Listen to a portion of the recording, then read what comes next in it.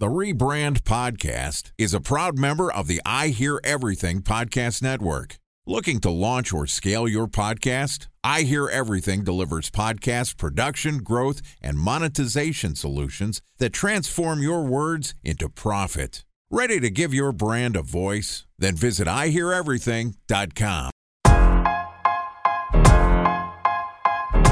Welcome to the Rebrand Podcast, an I Hear Everything production. This podcast tells the stories of world-changing marketing campaigns as told by the people who build them. In each episode, you'll hear an earful of brilliance from a marketer who has brought an iconic brand to life. Ready to hear the secrets and untold stories behind the brand you love? Then sit back, relax, and get ready for the rebrand. Here's the host of the Rebrand Podcast, the CEO of the Harkey Group, Scott Harkey.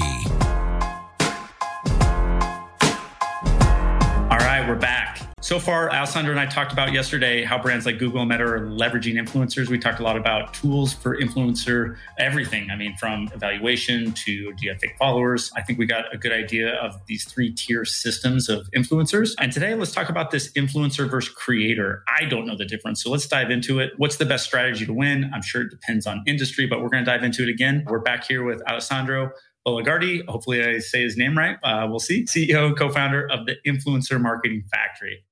All right, brother, let's get back at it. All right, help us understand influencer versus creator. What's the difference and what's the proper brand strategy that wins? Yeah, so there is so much confusion. I would say that, some platforms and social media out there started using content creator just because influencers started to be a bit negative on people and society, but not for the reason I think that is used in the correct way. So an influencer, it is a content creator all the time. Yes, a content creator is not always an influencer. So make an example that I think that it's quite easy for everyone to understand. You might follow maybe pages on, let's say on Instagram, right? Or an account on Instagram that publish every single day, maybe a different recipe, okay? Maybe really amazing to watch, a recipe, someone that, or for example, someone that is going out there and trying different type of food, okay? If in these pictures, you only see the food, but you never see the person, okay? It's difficult for you to get connected, right, with the person behind the camera. So fantastic content, right, to look at. Really difficult for you to be influenced by this account. On the contrary, for example, if you do have someone on camera that is making the recipe themselves, and there are so many, right, chefs and cook lovers on, let's say, on TikTok and even on YouTube. If they do videos and they show themselves and they teach you how to cook, if tomorrow they're going to tell you to buy a new pair of knives, you're going to do that because you trust that person. So again, this person is creating content, but is able to influence you in decision making. What is that one? Purchase, right? Decision to, instead of buying something random, why don't you buy my own products or you buy these sponsors product? While instead, if you again look at a page of someone that is just publishing every single day things, but without putting their face, their personality, and so on, it's difficult to get connected. So that is an example. And last thing is that a content creator can be really everyone that creates content. It's not just, social media personalities. Could be someone that is making a podcast like this one. It's writers on Substacks newsletters. It can be someone that creates a video that doesn't necessarily go only on social media, right? It could be, for example, a short film. So all these people are creating content, but again, not all of them are influencers. Were all the influencers, because they need to create content, they are also content creators. So I hope that these somehow clarified a bit the two different positions there. What's a good engagement rate to look at? I'm sure it depends by industry, but what are some metrics that you look for, influencer or content creator? It sounds like from what you were saying, I heard a few things. Number one is influencer might even be kind of an outdated term and could be, if you call someone an influencer and they're a content creator, they might not like that. I didn't think about that. Almost derogatory in some ways, because it's not quite exactly what they do, because they do so much more than influence, I guess. And the second thing is just the diversity of content that people could create by channel. And we talked about that last episode. But what are some metrics that you look for a content creator in terms of engagement, in terms of audience? Are there some things that stick out or kind of rule of thumbs that we should be looking for? Yeah, so I would say that engagement rate, I mean, it's still something that we look at, but I don't think, in my opinion, that is that important anymore for a couple of reasons. First of all, you can easily fake engagement with buying likes and comments. You can easily really just increase it.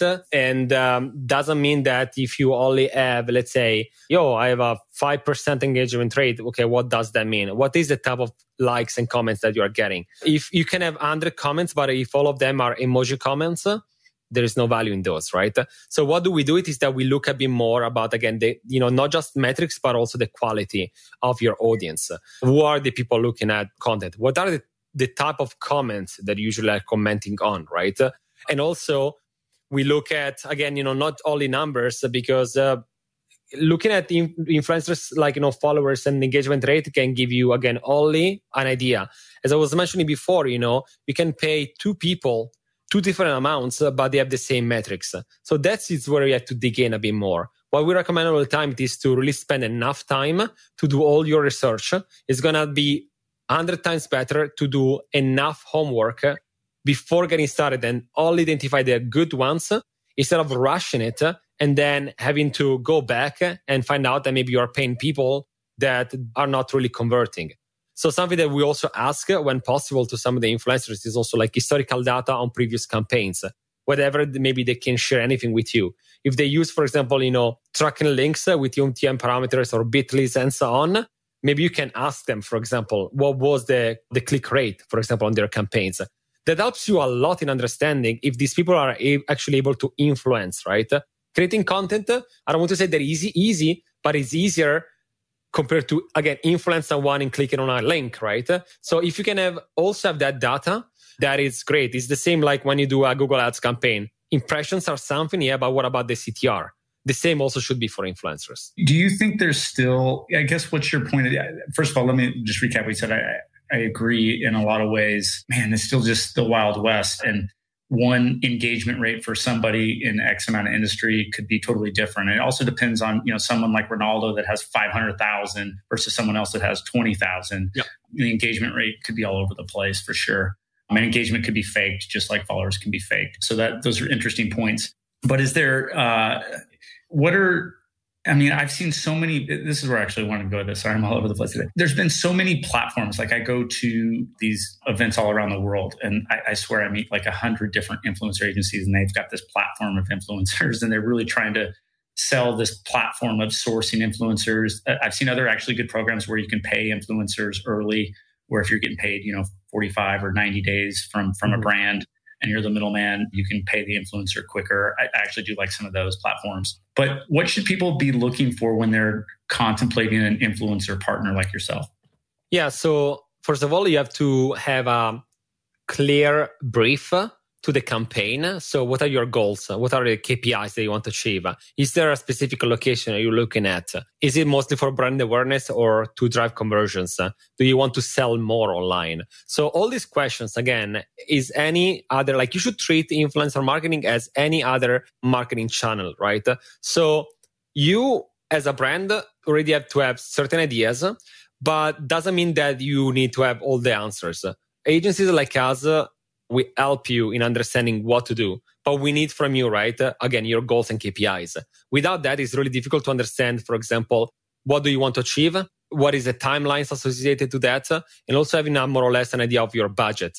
There are still sometimes brands that they say, oh, we don't know about our budget. And for us, it's really difficult, right, to work on a campaign, because imagine going on Google Ads and be like, oh, I don't know about my budget. Like, it's really difficult then to understand what to expect.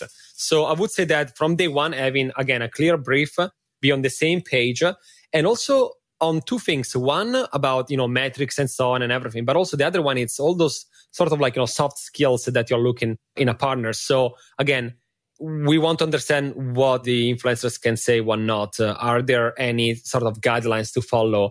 Should they know about a specific feature of your product, for example? Should we know that we have to send them physically maybe a product in time? If so, we have also to organize all the logistics, for example.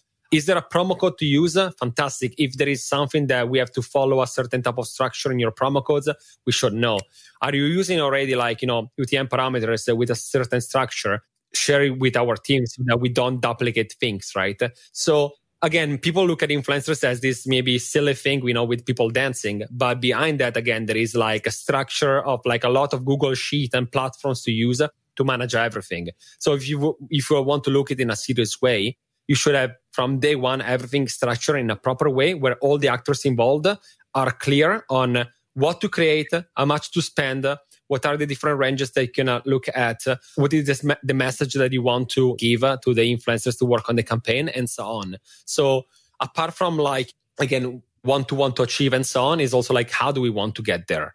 And that helps a lot in understanding what type of content the influencers will create for you. So again, it's a lot of moving pieces and a lot of back and forth. So do expect a lot of communication between you, the agency, and so on, because you might have something in your mind at the beginning, but then you will figure out and maybe find out that what you had in mind will not work maybe with nowadays trends, for example, on social media. And again, agencies like us help you understanding and educate you in what to do. So the do's and don'ts of influencer marketing.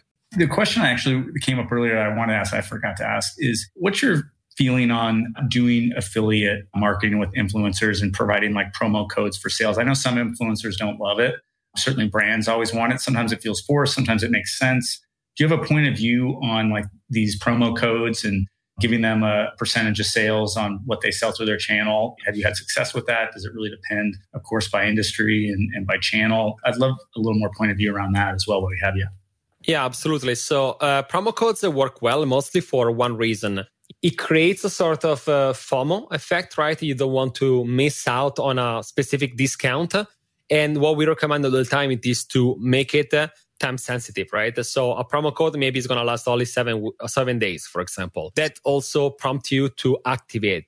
The promo code helps you to identify which were the influencers that brought you the most. So that is also really good to understand who is performing and who is not. And on the side of, so the brands can understand that. And of course, on the side of the influencer, they can also get extra, right? In terms of, for example, affiliate fees and therefore make more money. Our take on this, personally, as an agency, we do not work on campaigns that are only based on affiliate fees for a couple of reasons. One, we do believe that a content creator should be paid for all the work that they do. They put hours in creating content, in reading the brief, going on calls with us, understanding more things from the client, reshooting multiple times, create a script, and so on. So they should be paid for the work that they do. And secondly, what we say all the time as an analogy is this. We bring the people to the theater, right? Or to the movies. We bring you the right people, right? And enough people to show up. If they do not clap at the end of the show, that is not our fault, unfortunately. Your app could be buggy. Your landing page could take 5 seconds to load. And therefore, people are just exiting and bounce. So what we say all the time is that we cannot, unfortunately, us as an agency and also the influencer take the risk to only get paid on performance when we have no control, right, over the product. So the best in our case, it is to give a fixed budget to the agency or to the influencer. And then on top, as an incentive, also add a promo code, for example, or something specific like that. So I know that some people accept those type of deals. In our case, it's a bit risky. And again, if you're creating content, everyone that is listening out there is a content creator. They know how much does it take to create things, and therefore you should be paid for that. I love that point of view, and I think that makes a ton of sense. Again, if brands in-house are leveraging ambassador programs, and that is product experiences and potentially a promo code, there is some sort of value there. But you're right, the professional content creators, I hate when people are like, hey, let's just do a straight commission deal. That'd be great if the world worked that way. But to your point, what they provide, what they're doing, the time that they're taking, the craft that they're providing, the audience that they're providing, it should be a fee plus commission on an affiliate. So I think that's a good point of view. And then to your earlier point, the brief is everything. I'm a big believer in great briefs. And I hate the term actually creative brief because it's so much more than just creative. The brief should encompass all the goals of a campaign, the demographics, the human truth that you've found that makes people excited about what your brand's doing. So really getting a good brief nailed down is important. And the other thing is just understanding the back and forth between the agency, the content creator, and the brand. and knowing that we're still dealing with human beings and we're not just going and placing paid ads on Instagram, which is why influencer marketing works better than ads because it also is more work. What would be kind of maybe your last point of view to our audience out there in marketing about influencer marketing, and what would be maybe the last takeaway from you? Yeah. So as you correctly said, there is so much more and there is really a people business. So I would dive in a bit more, would spend enough time on social media to understand what happens. I would get my hands dirty in the work of negotiate the pricing, going to the scope of work, doing a lot of them different agreements. We have run thousands of them. And I do realize that now we know what to do. But if you're new to that, for example, at the beginning, get ready to be potentially not getting the best deal out there. It's common, right? Or maybe get ready not to see results the same day, for example. That is also common. You have to start thinking influencer marketing as a channel that you shouldn't look at, I put $1 in, I get $10 out the same day. No, it doesn't work like that. Psychology and behavior of people on social media is different than clicking on a banner, right? You might see an influencer telling you about a product one day, and then you maybe see it on a remarketing campaign, then you see another influencer, maybe you click on the button, and then you pay. So to wrap up on this, you should look at influencer marketing as a way where you pay one thing and you get so much more out of it. One, you get user-generated content that if you pay for media rights, you can potentially also put your website, for example, under testimonials, for example, or as main videos from our influencers, for example. Then you get all the audience of these influencers, right, that can communicate to. And then also what I say all the time, that the third and one of the most important point, in my opinion, that many marketers miss is the real-time feedback from people. If you go on the comments of a TikTok, of a YouTube video, of our Instagram that is promoting something, you can go there and read the comments.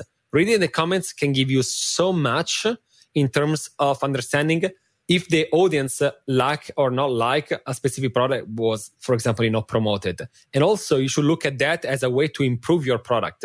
Many times in the comments can be, for example, yeah, I bought it, but is there in this other color? Or I bought it, but what if? And so again, you're paying for one thing, you can get so much more. So don't look at that as banners, but as, again, a human being talking to other human beings with all the different feelings involved. So again, it's much more than just, a click or a CPC type of, involvement there. Oh man, there's so much there. I love what you said. I'd love to make this a meme or something, but in influencer marketing, different than paid ads, you're getting so much more as part of it. You're getting the owned audience from the influencer, you're getting the content, you're getting conversations, you're getting feedback on the product. I mean, it is so multifaceted in terms of what you get when you do influencer marketing, which is why it freaking just works. So, man, you broke it down so much better than I recapped it in terms of the value is certainly there. And again, I don't, sometimes you go to these events and these marketing events and people kind of roll their eyes at influencer marketing.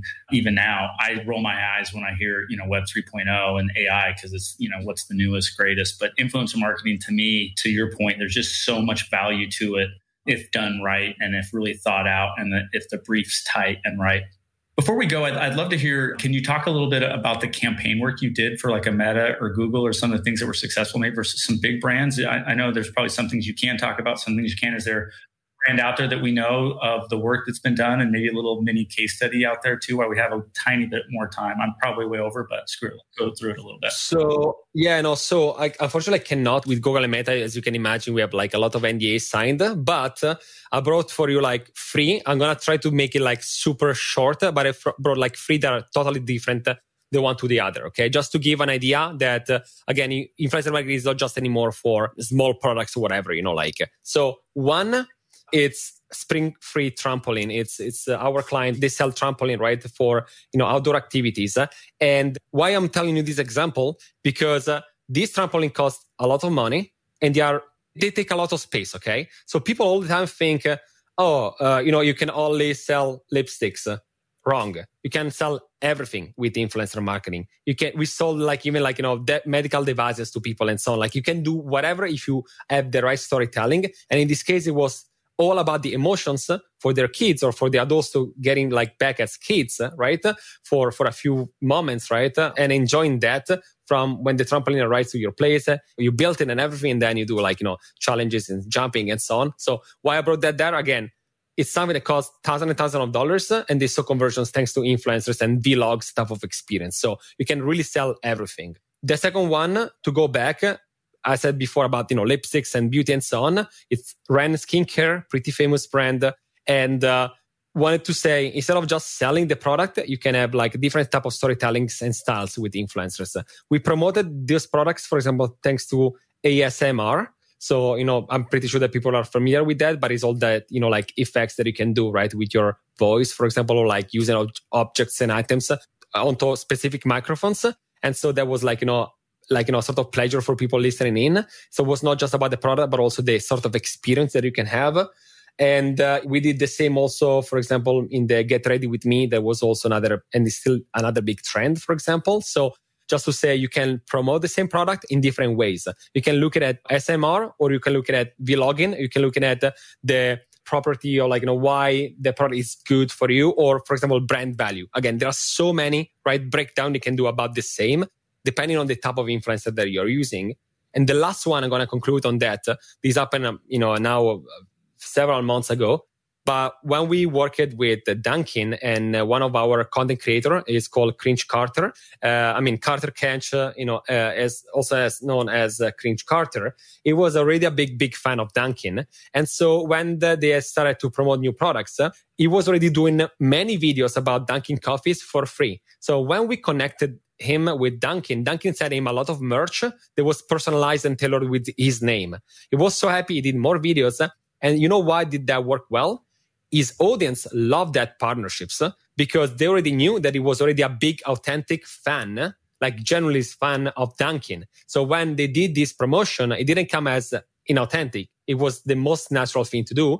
And they co-branded, right? In that case, they did something together. So it was not just promoting, but it was working together on a new type of products or merchandising and so on. So again, I brought these different case studies, big items, small items sold in different ways, and then co-creating, just to say how much you can do with influencer marketing nowadays. I love it. I mean, one thing I took away from this last two podcasts with you is, look, I think all of us in marketing at some level instinctually know influencer marketing works, and we're pro influencer marketing. But I think you gave us some pointers and some talking points to sell to our stakeholders to make sure other people know how important influencer marketing is and what the value and the benefit will be, more so than just the organic reach or the sales. And I think that's really helpful. So, man, can't thank you enough for coming on the Rebrand. All right, that's going to wrap up this episode of the Rebrand podcast. Big thanks to Alessandro Bogliari, a CEO and founder at the Influencer Factory, for joining us. Man, bear with me for the pronunciation of your last name. Hopefully I got it 90% right. I kept practicing, but as best I could get there. But anyway, if you'd like to hear more about Alessandro, you'll find a link to his LinkedIn profile in our show notes. You can find him on Twitter at Alex EIDOS. His website, theinfluencemarketingfactory.com. And he also has a podcast. Alessandro, can you tell us the name of your podcast before we out? Absolutely. It's called The Influence Factor. It goes out every Wednesday, and we get the best of the best from the creator economy and influencer marketing industry. Love it. So check out that influencer marketing podcast, and we're going to end it there.